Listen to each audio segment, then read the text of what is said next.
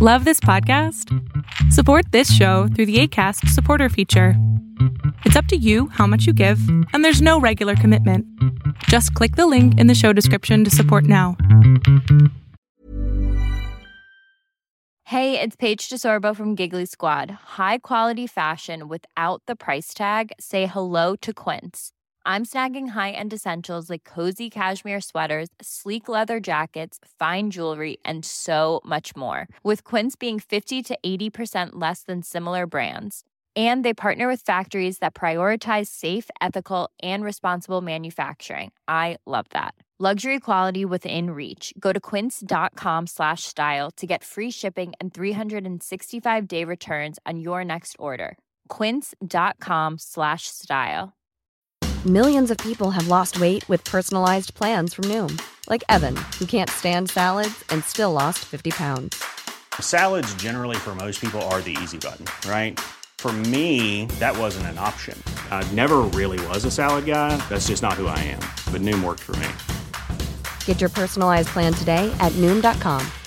Real Noom user compensated to provide their story. In 4 weeks, the typical Noom user can expect to lose 1 to 2 pounds per week. Individual results may vary. When you're ready to pop the question, the last thing you want to do is second-guess the ring. At BlueNile.com, you can design a one-of-a-kind ring with the ease and convenience of shopping online. Choose your diamond and setting. When you find the one, you'll get it delivered right to your door. Go to BlueNile.com and use promo code LISTEN to get $50 off your purchase of $500 or more. That's code LISTEN at BlueNile.com for $50 off your purchase.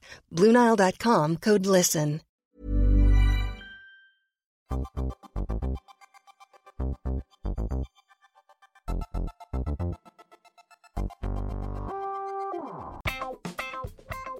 Ohio minasan! What's up, weebs and casuals alike? We are Baka and Company. We're here to provide you with a deep dive into all your favorite anime shows and movies. We'll talk about both new and old anime and everything in between. If you have suggestions, please send them our way either by giving us a tweet over at Bakako Podcast or sending us an email at bakakopodcast@gmail.com. We also want to give a huge shout out to Akano from SoundCloud for our intro. On this show, we'll have myself, the real estate secret agent, Drew Tendo64, the master chef assassin, Frankfurter, Waka waka. and the mind-reading, mind-eating, Magically Average. That's my line. I'm supposed to go walk a walk, whatever. Hello. You're not allowed to be excited, only me. No. If you haven't guessed it by the random waka waka, the show being reviewed is the hit anime of the season, Spy Family. And do not call it Spy X Family. I had to educate a coworker on that recently. It was animated by Wit Studio and Cloverworks. And if you don't know who they are, Wit recently made Ranking of Kings and Vivi, the Fluorite Eyes song. It's a very long title for a very interesting show. Clover also has some slaps from the past seasons like My Dress Up Darling and Wonder Egg Priority. And if you're kind of curious at who directed it, and maybe some of the works that you've seen maybe related a little bit, and I don't know too much about him, but I looked him up. It's Kazuhiro Furuhashi. The only thing I know him from is Gundam Unicorn and Neo Yokio, and apparently he did this other show called Dororo. I can't say those words well. Dororo is a very good animated show back in 2019, which is actually the original Dororo was like made in the 60s. They just revamped it, and it's very good. Okay, well, I'll have to check that out, because it's like one of those other shows that has the weird words like Durara. But yeah, that's another show that for the longest time as an English speaking person, I was like, I don't know how to say that show name, so I'm going to avoid doing it. And a little deeper into what this show is, it's starring the voice works of Iguchi Takuya, who is Lloyd Forger. If you kind of hear his voice and think, I've heard him somewhere before, you may know him as Soe on Reincarnated as a Slime, Domas on Ranking of Kings, and Hanma on Tokyo Revengers, which is one of my favorite shows from the past seasons. And then we go over to Hayami Sayori. She's doing Yor Forger, and as the queen that she is in this show, she's also Lady Mizuki on Kotaro Lives Alone. Shinobu on Demon Slayer, and Fubuki on One Punch Man, which once you start hearing her, you start piecing all of those together. And I like how a lot of these actors aren't just like, I'm the big tough guy, I'm the like kind of Mary Jane character. They have a lot of growth. And last but not least, we have the true queen of the show, Tanizaki Atsumi, who is Anya Forger, or she's also Nikki on Dr. Stone. She's Vivi in Vivi the Fluoride Ice Song, and Emporo on Stone Ocean, which is kind of very different in what she typically does for voices. But that's just the gist of it. The basis of Spy Family, if you're new to the show itself and you're listening to this before watching the show, which I don't know why you would, because that's very confusing. We have Lloyd Forger, or Twilight is his secret agent name, and he's been tasked with Operation Strix. And the point of Operation Strix is to prevent all-out war between the two countries, Ostania and Westeros, regardless of what's going on in each political sphere of each country. The main goal is for him to get into contact with, I just lost his name. It was here. Donovan, right? Donovan Desmond? Yeah, that's right. Donovan Desmond. I couldn't find the Desmond part. He's got to get in contact with him in order to prevent and pretty much talk him down from all-out war. He moves to the bustling city of Berlin, and he dons kind of the disguise, quote unquote, of Lloyd Forger, who is a psychiatrist. And that is the worst cover I've ever seen someone pick, just because of the situations he gets in. But from there, Twilight has to get a family in order to get in contact with Desmond, because the only way he shows up Desmond is through social gatherings at a very prestigious private school, apparently, that all the elite kids that we'll get into later, not really elite, go to. And in order to do that, he has to, number one, get a kid. And that's where we get introduced to Anya, who is a telepath. Yeah, well, yes. She's a telepath. She can read minds. She doesn't let anyone know that she can do this, which I think is really cool, because, like, if you could read minds, would you tell people? Hell no. No? I would tell them after the fact, after you make bets, like, bet you $100 I can guess the number you're picking. Yeah, nope. And then that's when the guy that you just skimmed $100 off of goes finds his other friends, and then you're at the bottom of the lake. That's why you do it 3 towns over. Then you're at their bottom of their lake 3 towns over. Oh, with cement shoes. Yeah, yeah. And then, so Anya, we find out very early, she's not the brightest, but she tries. She tries very hard. Oh, how she tries. And tries is a strong word too. That's also true. She's motivated by peanuts, and that's about it. There's not much behind that. Well, and she's motivated by television. That's true. Those 2 very exact things that motivate her in life. Yeah, like most kids. Bond Man. I feel like that's most kids, though, right? Like I babysat kids growing up, and just throw them a bag of peanuts and throw on some sort of Digimon TV show. Yeah, it's fine. They're fine. Fuck them. They're fine. Who cares? Twilight finds out that it's kind of frowned upon to be a single parent in this community, in this whole town as well. So his goal is then to get a girlfriend, and he enlists the help of his informant friend Frankie, who's got the wildest hair I've ever seen for an anime character. No, you haven't. You need to rewatch Yu-Gi-Oh! Then, my good sir. Yeah, I was like, there are plenty of other crazy hairdos out there. And JoJo. Yeah. He's just got an afro. Yeah, he's got curly hair.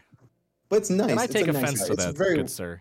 I have very curly hair at times too, so me and Frankie get along. Your best buds? No, we don't. No, I don't care. I'm not you. You're not Frankie. You're lucky if I even call you by your real name. You're known as Shithead or What's His Nuts. I don't think you've ever What's called His me Peanuts? Ooh, there you go. There you go. Tying it back in. There we go. So Lloyd does this very shifty thing of stealing documents from City Hall, finding all the single women, all the single ladies, and he finds a couple that he's interested in, but I guess he just can't make those connections, and him and Frankie kind of narrow it down that, we got to do a lot of work. But Yor kind of presents herself to him Anya's getting fitted for some clothes for school, and Yor's like, well, I need a cover. I need to get a boyfriend.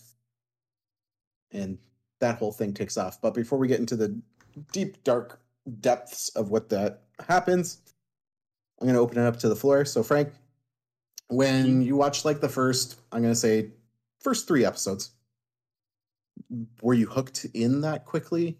Did Spy Family... So, I mean, I guess a little bit about me and Spy Family. I am caught up to date with the source material, so like I knew exactly what was going to happen kind of going into this. So I just wanted them to adapt it well. And I mean, as soon as the episode 1 came out and I watched it, I was like, yep, they did a damn good job. And I was ready for the rest of it. I just knowing what was ahead, I was along for the ride and excited to see how it would play out. Just like, you know, what else they would add to the story, or what else they would add to kind of just, you know, fill in a little bit of the gaps. And just within the first episode, I was like, yep, this is it. This is good. Awesome. And Magically Average, would you say you were about the same kind of level there, or are you a little higher? Or how did you kind of feel about the first 3 episodes there? No, I think I'm in the same as Frank, because I too am caught up on source materials. So going in, I had an idea of, you know, what to expect, and I was just excited to see it animated. But I was more shocked, and we'll talk about this more later on too, I imagine, but I was really surprised at how well they were able to fit 3 to 4 chapters into the first 3 episodes. Like, they spent a lot of time detailing out very specific pieces of where they were located, the geopolitical state of, you know, where he was infiltrating, the fact that, you know, it was, as you noted, very suspicious if you don't have a wife and kids at a certain age, like all the dynamics that went into him creating the cover of Lloyd Forger and going and adopting Anya, and then meeting Yor just happenstancely at, you know, the local tailor. Like, they spent a good amount of time diving into those details because they are very important to the story, but also that it just makes it more interesting than kind of skimming over it and kind of giving like the narrated backstory of like, here's the state of everything and here's why he's doing this, and now let's get into the action stuff. Like, they were very meticulous and methodical with their approach, and I thought that was excellent. So yeah, first 3 episodes in, I was like, no, this is going to be stellar, no doubt. Well, and I find a lot of shows that are doing adaptations lately do exactly not what Spy Family did. They do that whole like narrator, like what I and like the whole once upon a time, and it takes you kind of out of that. Whereas I find Spy Family was a very active story. Like, we weren't treated to flashbacks, we weren't treated to flash forwards, we weren't treated to huge recaps. We got them occasionally, but it felt more organic in my mind. And I was someone who only read the first volume when it came out. And exactly. So like the first 3 episodes are my first volume. Like, that's the best part, is that it was almost too accurate. I feel it was watching what you just read come alive. And I've been along for the ride the whole thing. 'Cause I remember last year in one of the other, Discord groups Frank and I are a part of, we had some people talking about the Spy Family and how everyone should get up on it. It's really great. It's getting an adaptation. You're missing out if you're not reading it. And to me, I was like, okay, well, if it's being animated, do I really need to read it now? And everyone was like, yes, 100%. Read it right now. Just go. So I grabbed the first volume the week it came out, and I was like, oh, this is pretty fun. And yeah. I think it's a great like show to get people interested in anime. And if there are people out there who are still on the fence about like, I don't know what kind of shows on anime I might like, or I don't know what genre fits me the most, like, this to me is a good intro if you're looking to get into something like fun. But I have also been told really soon it's going to get serious. So that's kind of the other side of anime that I like. I like good story, and I like meaningful story. I don't want a character to die just to progress the story. I don't want a character to have a love interest because they have to save them every episode. I don't need more of that stuff, because that's all been done, and Spy Family doesn't do that. Do you guys feel about the same, or? Yeah, I would agree. I think when Frank and I had been talking about Spy Family on the Baka Bite episodes, the one common response and opinion that we both had about it was that it's not like Spy Family is reinventing the wheel. It's not like they're being over the top, right? Like the location that they're in, it's just Cold War, U.S. versus Soviet Union in Germany, right? Like that's basically what the template that they took for this particular the area that they're going to have all of these different events take place in. Like that's the premise of it. That's the espionage, all of the missions that are happening. It's all sort of around that idea of like, okay, this is like Cold War era style, like war tactics, things like that. Nothing new there. The introduction of like 3 characters that have quirky abilities and different personalities. Nothing new there. Like there's nothing too over the top. It's not like JoJo's Bizarre Adventure where it's like fucking mystical genie people coming out of your body that have weird superpowers. You know, it's nothing crazy like that. But the beauty of Spy Family is that it's done so well with very like just standard pieces of anime trope. I wouldn't even say tropes, but like pieces of anime characteristics that you would think like this could be done in any situation and it could be boring, but Spy Family somehow does it really, really well. And why is that? And I think it's because go for it. Sorry, I thought you were leading in. I was kind of leading into what Drew had said, which is I think I think they do it so well because of the story aspect. Like the story is what really pushes it forward, and the way they tell the story and how they set up the different pieces of the plot line that build into the overall story. I think that's where Spy Family really excels. And you're seeing it, reading it in the manga, you kind of get, the sense of like, there's a lot of things happening, but it's not until you see it animated and you kind of get a real feel for just, how every scene plays out, that you finally get to see, like, you're like, okay, this is immaculate. Like it is so well done from both manga and anime that you can't help but think like it's just a masterpiece. Yeah. And I think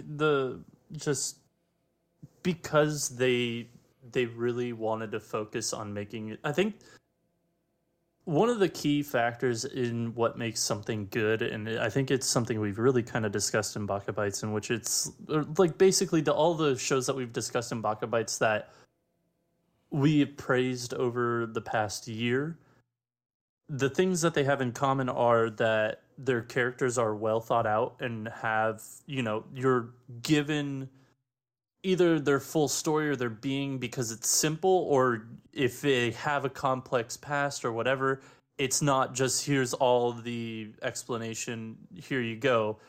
If it's a simple character, perfect. Just give me the simplicity of it, give me what I need to know, and we'll move on. If it's a complex character, tell me what they're about and then move on and get back into their past or their present or whatever character development you're going to do for them later on. And then the second thing would be like just making that the world that they live in believable. It may not, like, it could be a fantasy world. Like, we can look at Mushoku Tensei and say, hey, this is a really good show because the world building is so good. Well, the world building is like so good because they make it feel like those characters belong in that world, and they make it feel that that world is just, it's so well thought out that like the people fit well into it. Just throwing just Joe Schmo into Mushoku Tensei and just saying, okay, here's your powers, go figure it out. Like, it wouldn't have been good. And I think with Spy Family, the way that they created complex characters, but not overly complex characters, they're like, here's her powers and here's a little bit about her past, we'll dig into that later, or here's a bit about his past, but we'll dig into that later. And here's the world they're living in, and this is why everything that they're about is believable. The fact that they could sell that so well is why the show is so good. And again, like you said, they're not reinventing the world. This has been done before. Like, it's just so well written and well described that it's that's why we think it's fresh and new, because it is just so good. So it's a matter of what story can they tell from that information. And so far the story we've gotten has been minimal but very good. And it's just such a just downright enjoyment too, because it doesn't always have to focus on the story. They generally try to tie it back in, like even with the episode of, like, just kind of jumping into it, even the episode with the castle and having to, you know, have Lloyd go capture Anya away from Frankie, like that whole thing is just like a side plot, but they managed to tie it in, being like, hey guys, we need all our agents here because this is critical to the main mission.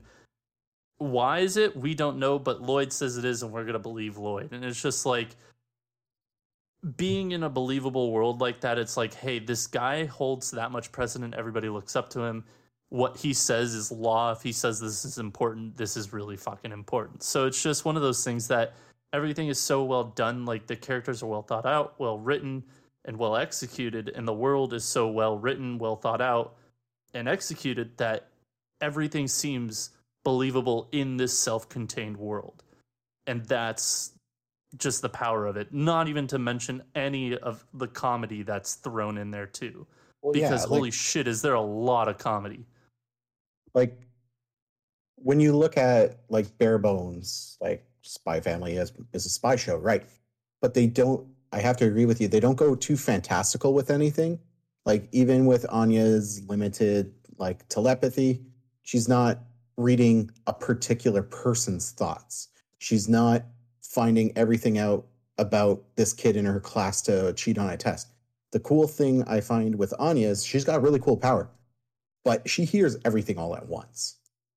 So, like, when she's sitting in class for that first exam, she's hearing, like, oh man, I don't know the answer for this one. Oh, my mom's going to kill me. What did I have for breakfast? She's kind of getting bombarded, and she has to do that little bit of, like, focusing to be like, okay, this kid is answering the third question. This kid is doing this. And even still, like, she has a hard time. And we get treated to that a couple of times with her in class, because then we find out she's not doing too good in school. But again, it's part of her charm. Like, that's the wonderful part. And we didn't even touch on it, but Yor is a professional assassin. And just her first mission that we see her active, it wasn't anything insanely, like, over the top. It was, she's going into this hotel, sees a bunch of dudes. They're like, you're not supposed to be here. And she does, like, some Matrix-esque kind of stuff and, like, gets through it. But she's not, like, breaking a window, throwing a table, like, 800 guns, unlimited ammo, unable to be shot. Like, she's just a really good assassin.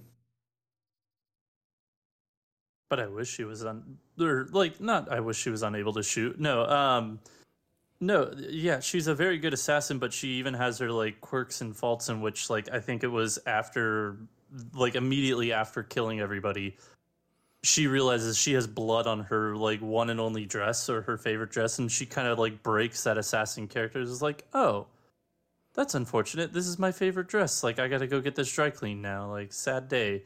It's just little things like that it's just that makes the characters believable, that it's just, you know, they're not just there for one purpose. They're, you know, they can be believable in a mother figure or father figure. Mm-hmm. So, yeah, it's overall well-rounded show, for the fact that the characters are just well thought out and they're humanized.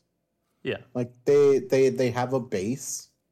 They have, like, ambitions, likes, dislikes, like Anya and her peanuts. Yor with her terrible cooking that nobody can trust. Like, they all have a reason to exist. They all have a reason for the plot. They all have, like, again, great writing. Another part I wanted to get into is, like, we all know who the best character in the show is, but Frankie. Okay, so Magically Average, who's your favorite character? Outside of the main three, or like I would say yeah, because, like, the main three, everyone's going to pick Anya. Yeah, like, yeah, that's fair. You're not wrong. Because, like, why wouldn't you? Well, I mean, yours, pretty badass. Yeah, and especially in the last episode. you got me with the ditzy comedic behavior that she exhibits too. So you can get me there. But yeah, Anya is too adorable. It's hard to pass her up as best character.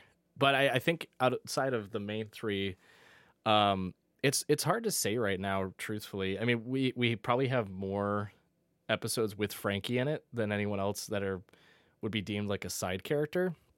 I looked it up. He's in 5 of the 13. So 5 of the 13? Yeah, because I mean we have Anya's dorm headmaster or Professor Henderson, I think. We've got her classmates like Damien Desmond, son of the right wing or left wing or whatever wing person who is in charge of trying to overthrow the government and then start another war. We've got those little twerps involved, episode to episode. Her best friend, who's like a part of the 3rd richest family in the country, Becky Blackbell, I think her last name is. Yeah. So like there's some reoccurring characters. We just don't get a lot from them yet, I would say. But I think from those, I would have to say I like Damien only because he's a little prick. Don't get me wrong, but you see the development of growth in his character because he comes off as a very pompous kid, like, my dad, oh, everyone likes me because of my dad and everyone knows my dad is, and they just want to get to my dad. Daddy. Right. But then that's what it says on the outside. But on the inside, he's like, I really wish my dad would just notice me. Like, I try to do everything that my older brother can because his older brother goes to the same school and is an imperial scholar. So he's like basically an honor roll student. And he's like, all that my dad cares about is him. I have to show him that I'm at the same level. And like, you get get a little bit deeper into him in a couple of the episodes. Plus his relationship with Anya kills me. And there's no funnier interactions, I would say, between two characters than between Anya and Damien throughout the first core of this season. But I will just say, and there's no spoilers, by the way, for what's happening in the future, but there are so many great characters that we've been like sprinkled in and yet to be introduced that have that same amount of like development that we get in like a Damien and a Frankie. And that part is just even more enjoyable because they're like the sheer amount of people that we're going to meet that are going to come back in different sequences and, different events taking place. Like that's really exciting for me. And I'm sure Frank's in the same boat too. Like seeing certain characters come alive. It's going to be so much fun. But yeah, I think for 100%. Now I'd say Damien, little dickhead Damien. Little ding dong Damien. Yeah.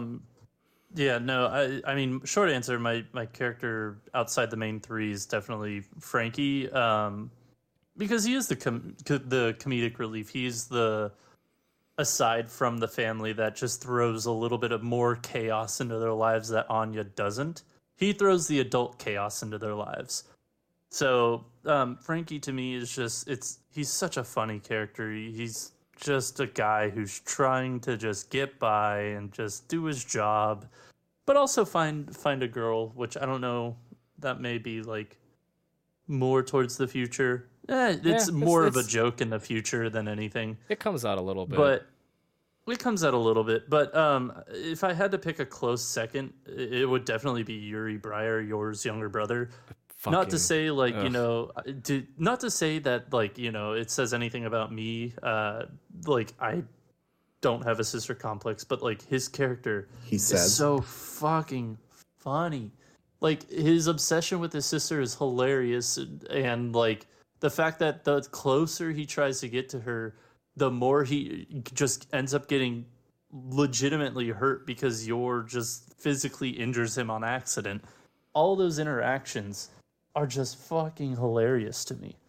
Like it's so good. It's so funny. And it's just like his character just adds that also a little bit of element of tension into the story because he is with the secret police. Like he is another very well written character.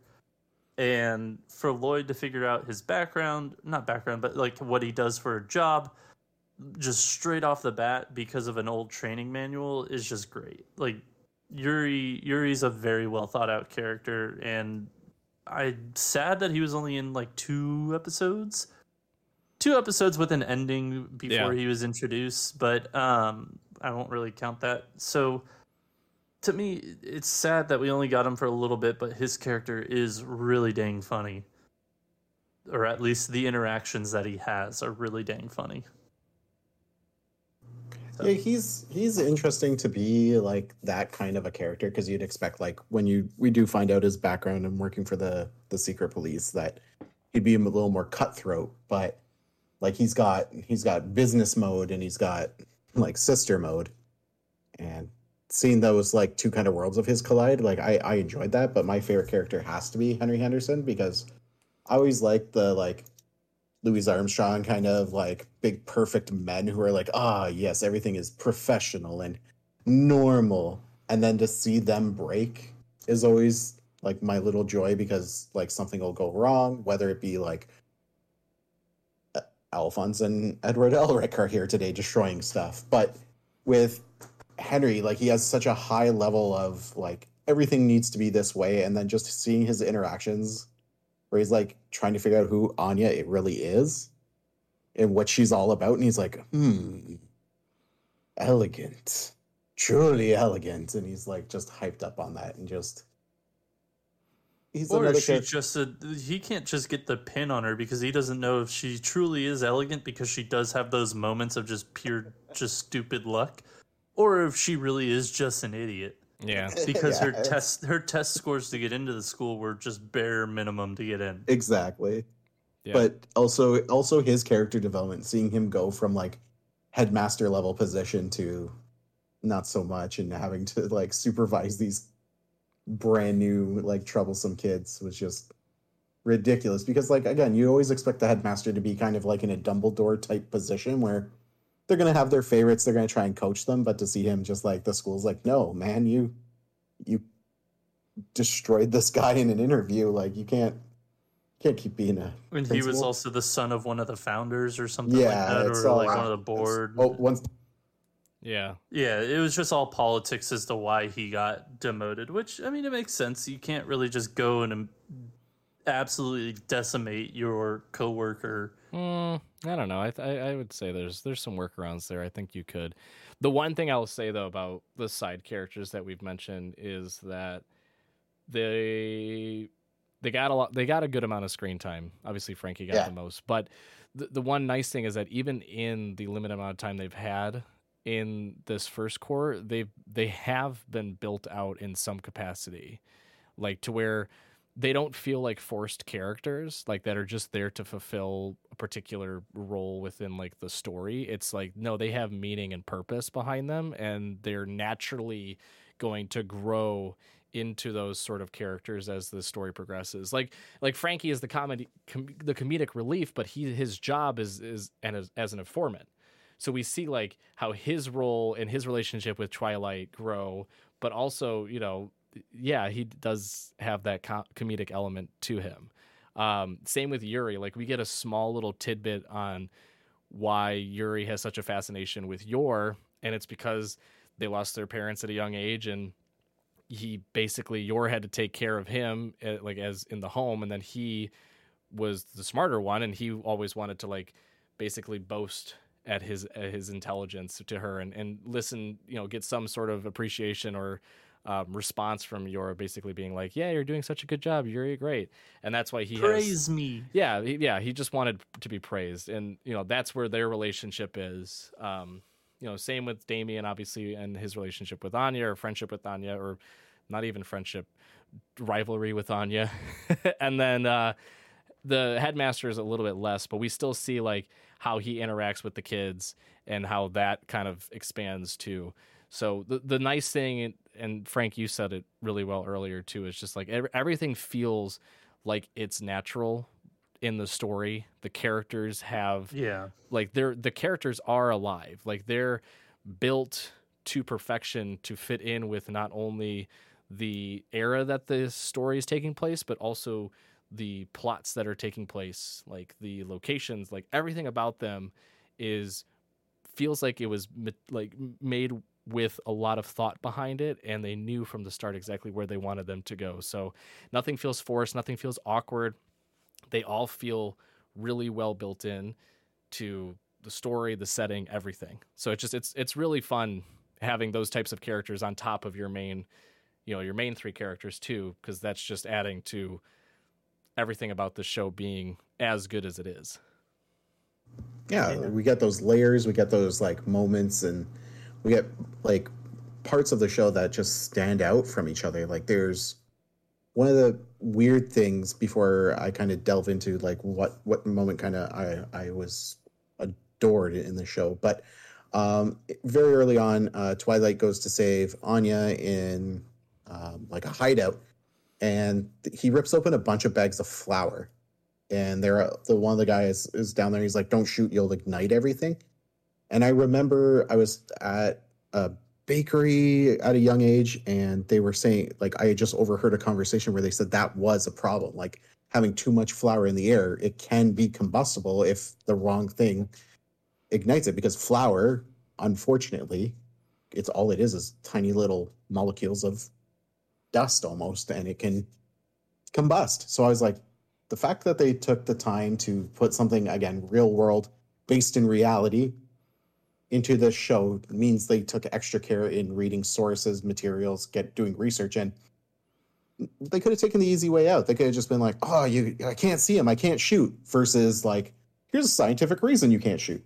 But to get into like what really grabbed me for this show, like I was along for the ride the whole time, but just on her first day when Anya like tired of being picked on, tired of Becky being harassed, just tired of everything, and just like cold cocks like poor little Damien right in the face and just like drills them. Like the whole animation sequence for that, it's one of those scenes where you're like, I need to know how much they spent, and I need to like, if possible, when they go up for auction, I need to buy a still of this. Like I need history in my life. And it was just like a moment in the show that kind of caught me off guard, but it was a very enjoyable moment.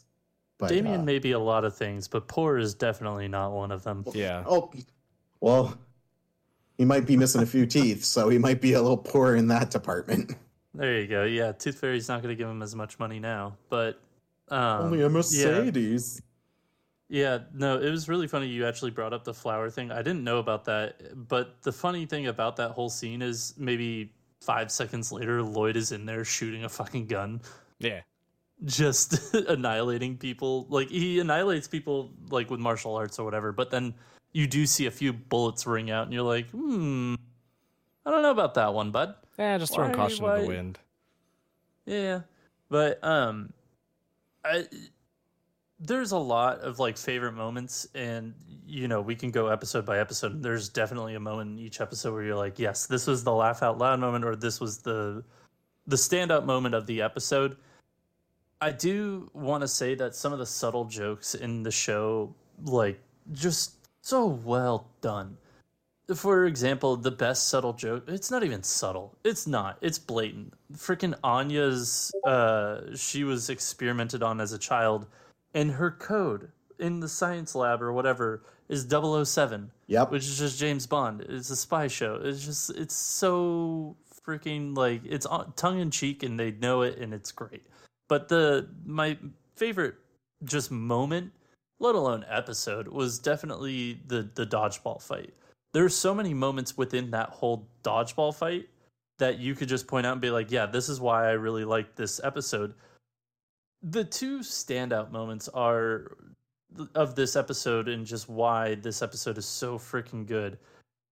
I know, Tyler, you would probably argue it's when they go into the backstory of the beastly kid in which he's practicing dodgeball in the park where he's throwing it and bending fucking light poles. But to me, it's when Damien is just out in the open and the ball's coming his way and his two little crony friends just fucking dive in front of him. And one of them just gets annihilated by the ball, and the ball bounces back to the big guy, and the other one's just laying on the ground, and he just doinks him with the ball. It's just like plop.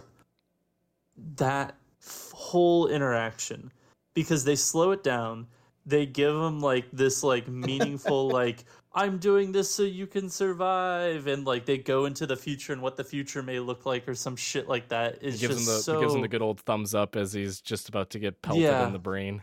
Yeah. He's like, I'm doing this for you. Live, go on. It's okay. Don't worry about me. And then just fucking just pelt.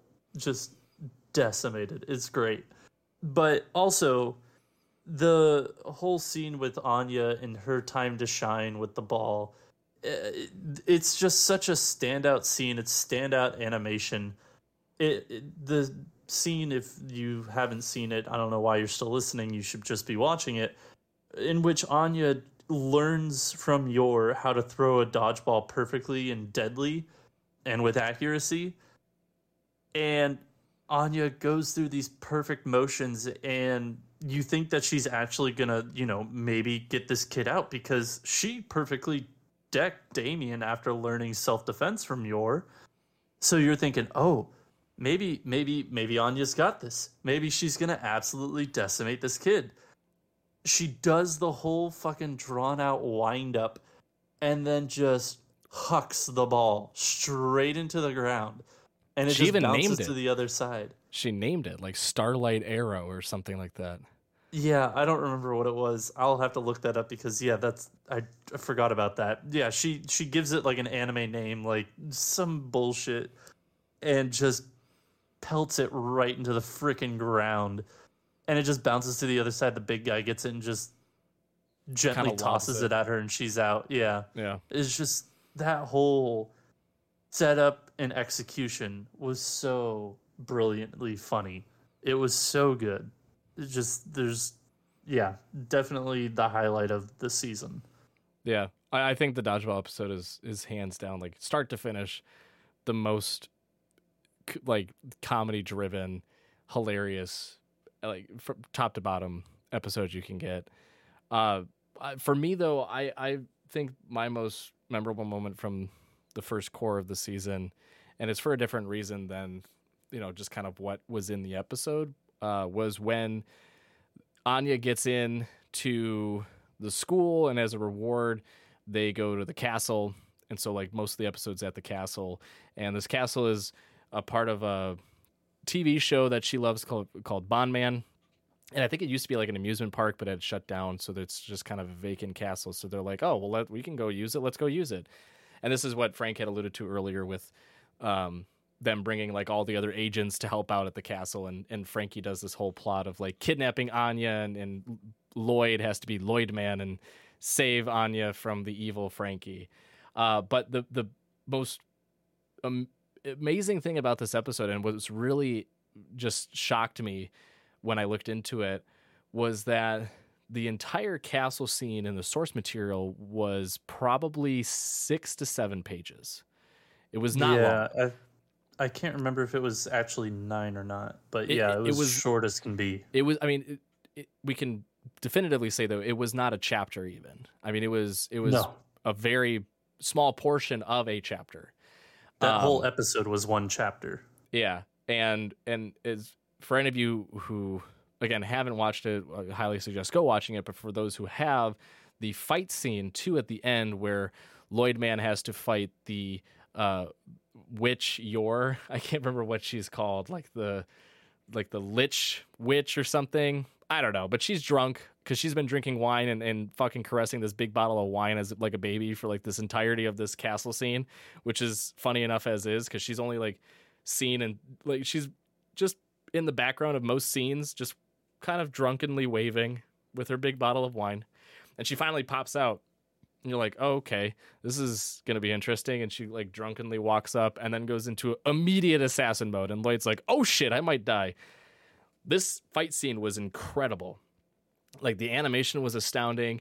It lasted like maybe like 45 seconds to a minute. Like it was pretty good. It was 3 or 4 panels in the chapter. Yeah. Like this is all to say that this episode really stands out to me because it showed just how much the animators could do with the source material they had available, and how much the directors and the whole like crew really put time and effort into like developing each and every episode from the source material. Like they in all likelihood, it was like they saw this, they're like, this looks short. Could we do something more with it? And they were like, fuck it, let's do it. And they made this incredible episode. Does it progress the story much? Not really.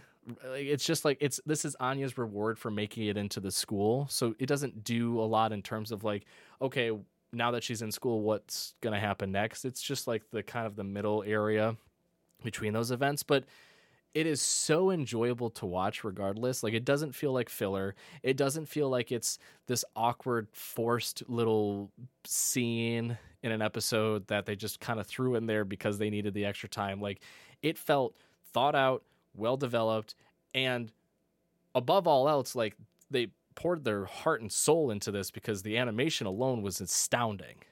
Like, it really cemented, for me at least, just how good this first core was going to be, and set a tone too for the rest of the episodes of like, okay, if this is what we can expect from this episode that had very little source material to go off of, what can we expect moving forward with the sheer amount of chapters they have out at the time? And, you know, by golly, they hit on it. But it just really, really drove home that point of like this team, both the studios, everyone involved, really deeply cares about the direction that the show goes, what they're producing every single episode, you know, how they're portraying the story, and it just shows in the end product. Yeah. Also, real quick, yours is just introduced, I believe, as the witch, but her name is Yortisha. Yortisha, that was what it was. Yortisha the witch. Thank you. And the show does a great job with that. Like, even the puns hit really well. Like we're saying, the castle episode, although it's to bridge a gap between two events, again, done super well. And a lot of the time you see in some of these, like, I know, although this season is split into two groupings, like for these 12 episodes, I personally didn't see too much of a miss. I saw like great product day in, day out. I saw fantastic story day in, day out. I was invested I was actually coming home from work and it's like, oh, Spy Family's on. And so is but Spy Family was always first. I was like, okay, I got to watch Ms. Marvel. I got to watch this, that, the other thing. But I was always going to Spy Family first. And that kind of speaks mountains for this show. Whereas like I'm prioritizing this, well, as I should, being a host of an anime podcast. But it was just so fun to watch. And even just in passing by with my wife, she's not huge in anime, but she passed by and she's like, oh, what is this? And I was like, wow, you have 6 hours. Let's sit down and talk about Funny you should ask. Family. Yeah, exactly. Also, Anya's dodgeball move is Star Catch Arrow. Okay. I knew it was Star Arrow, something like that. Okay. It was her quote unquote killer move, Star Catch Arrow. Yeah. God, it's a beautiful scene. Killed that dust particle. Went like Super Saiyan almost, sent the other large child into like the galaxy zone of fear, and then just spiked it into the ground.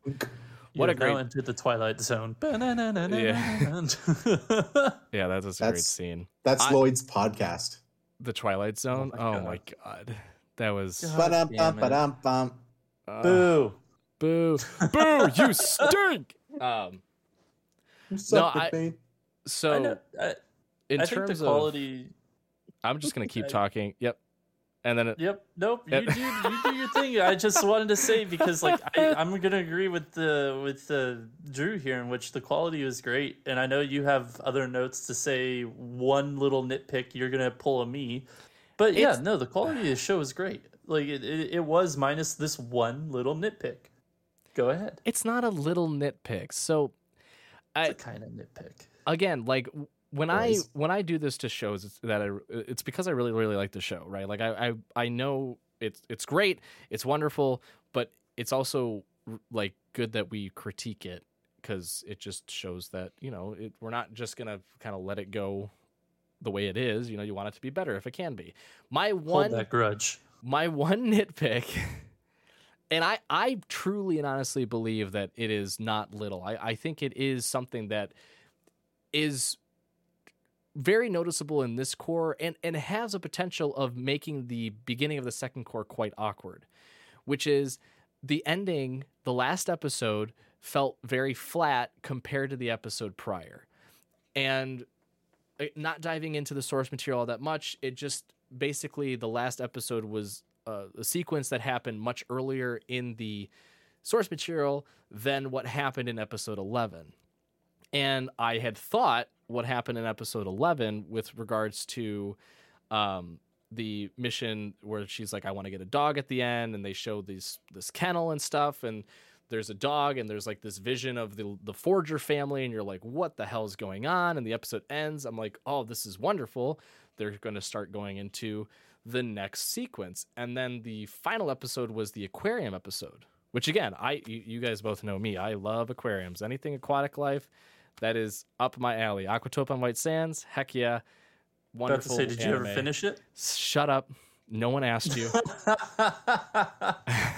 But hey, I didn't bring it up. You brought it up. I know. I fell into it. But that's all just to say, too, that like the last episode just felt really awkward because the last scene was like, Lloyd and Yor and Anya, they're all at the house, and Anya tries to go in the room, and Lloyd grabs her, and then Anya freaks out. So then they're like, we have to cheer her up after this wonderful day out as a family. This is looking bad. And then they go off like as her little animals, stuffed animals, like around the street. And then the narrator's like, Anya went to the candy store and got candy, and everything was better. And then end credits. It's like, wow, it just feels weird. Like that's the ending. Would you say it was Aqua word? If I had the power, well, funny enough, I'm the one recording, so I could just mute you two, so it's only me talking for the rest of the episode, which I'm tempted to do at this point because you guys are both gonna give me a headache. But again, it's something that I feel like most people who haven't obviously haven't read the source material probably not noticeable. But it just feels very strange. Like they're going into the second core with like on odd terrain of like, how are they going to start it to make it feel like it's one cohesive season as opposed to this weird the chopped up bit of like, here's the first half, here's the second half.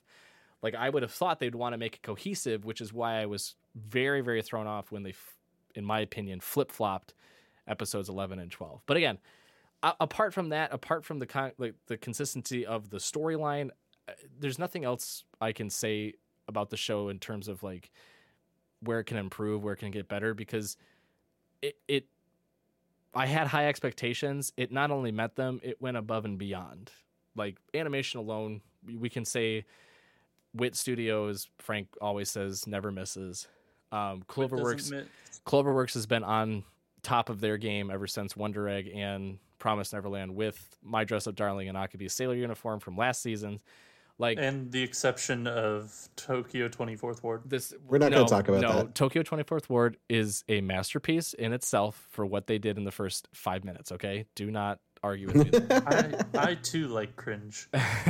But like the animation, the directors, the writers, everything about this show, I mean, was top notch from start to finish. Again, it's just that one little bit for me. Which is why, in my opinion, the first core I'd give it, if I had to rank it, I'd say it's a 9 out of 10, just because it's that awkward footing going into the second core. But there's nothing more, I can't say anything else poorly that the show did, because they didn't do anything poorly. It was all stellar. They didn't half-ass it, they full-assed it. They full-on assed it. Yeah, yep. And I'd have to agree. Like, it is a very, like a high 9 out of 10 for me. Like, the pacing set aside, I'm excited to see more. I'm probably going to pick up volumes while I wait. Like, it's one of the rare exceptions that I'm going to do homework to watch a second season, whereas most of the time I just sit here and wait and whine about it. But it's moving up in my rankings for like personal shows, and like eventually I'll publicly share my anime list rankings and people can yell at me, but I loved it. And I don't think there's much more to say other than like watch Spy Family. Yeah, usually I'm the nitpicky one. Other than magically average is one nitpick there. There isn't really anything to fault with it. I thought the highs were high, and if there were lows, they were very mid. So they hid their lows very well. But I'm excited that it's not just going to be like, it's going to be the same setup going into Core 2, where Cloverworks and Wit Studios will be working on it. It won't just be one or the other. So I'm looking forward to that.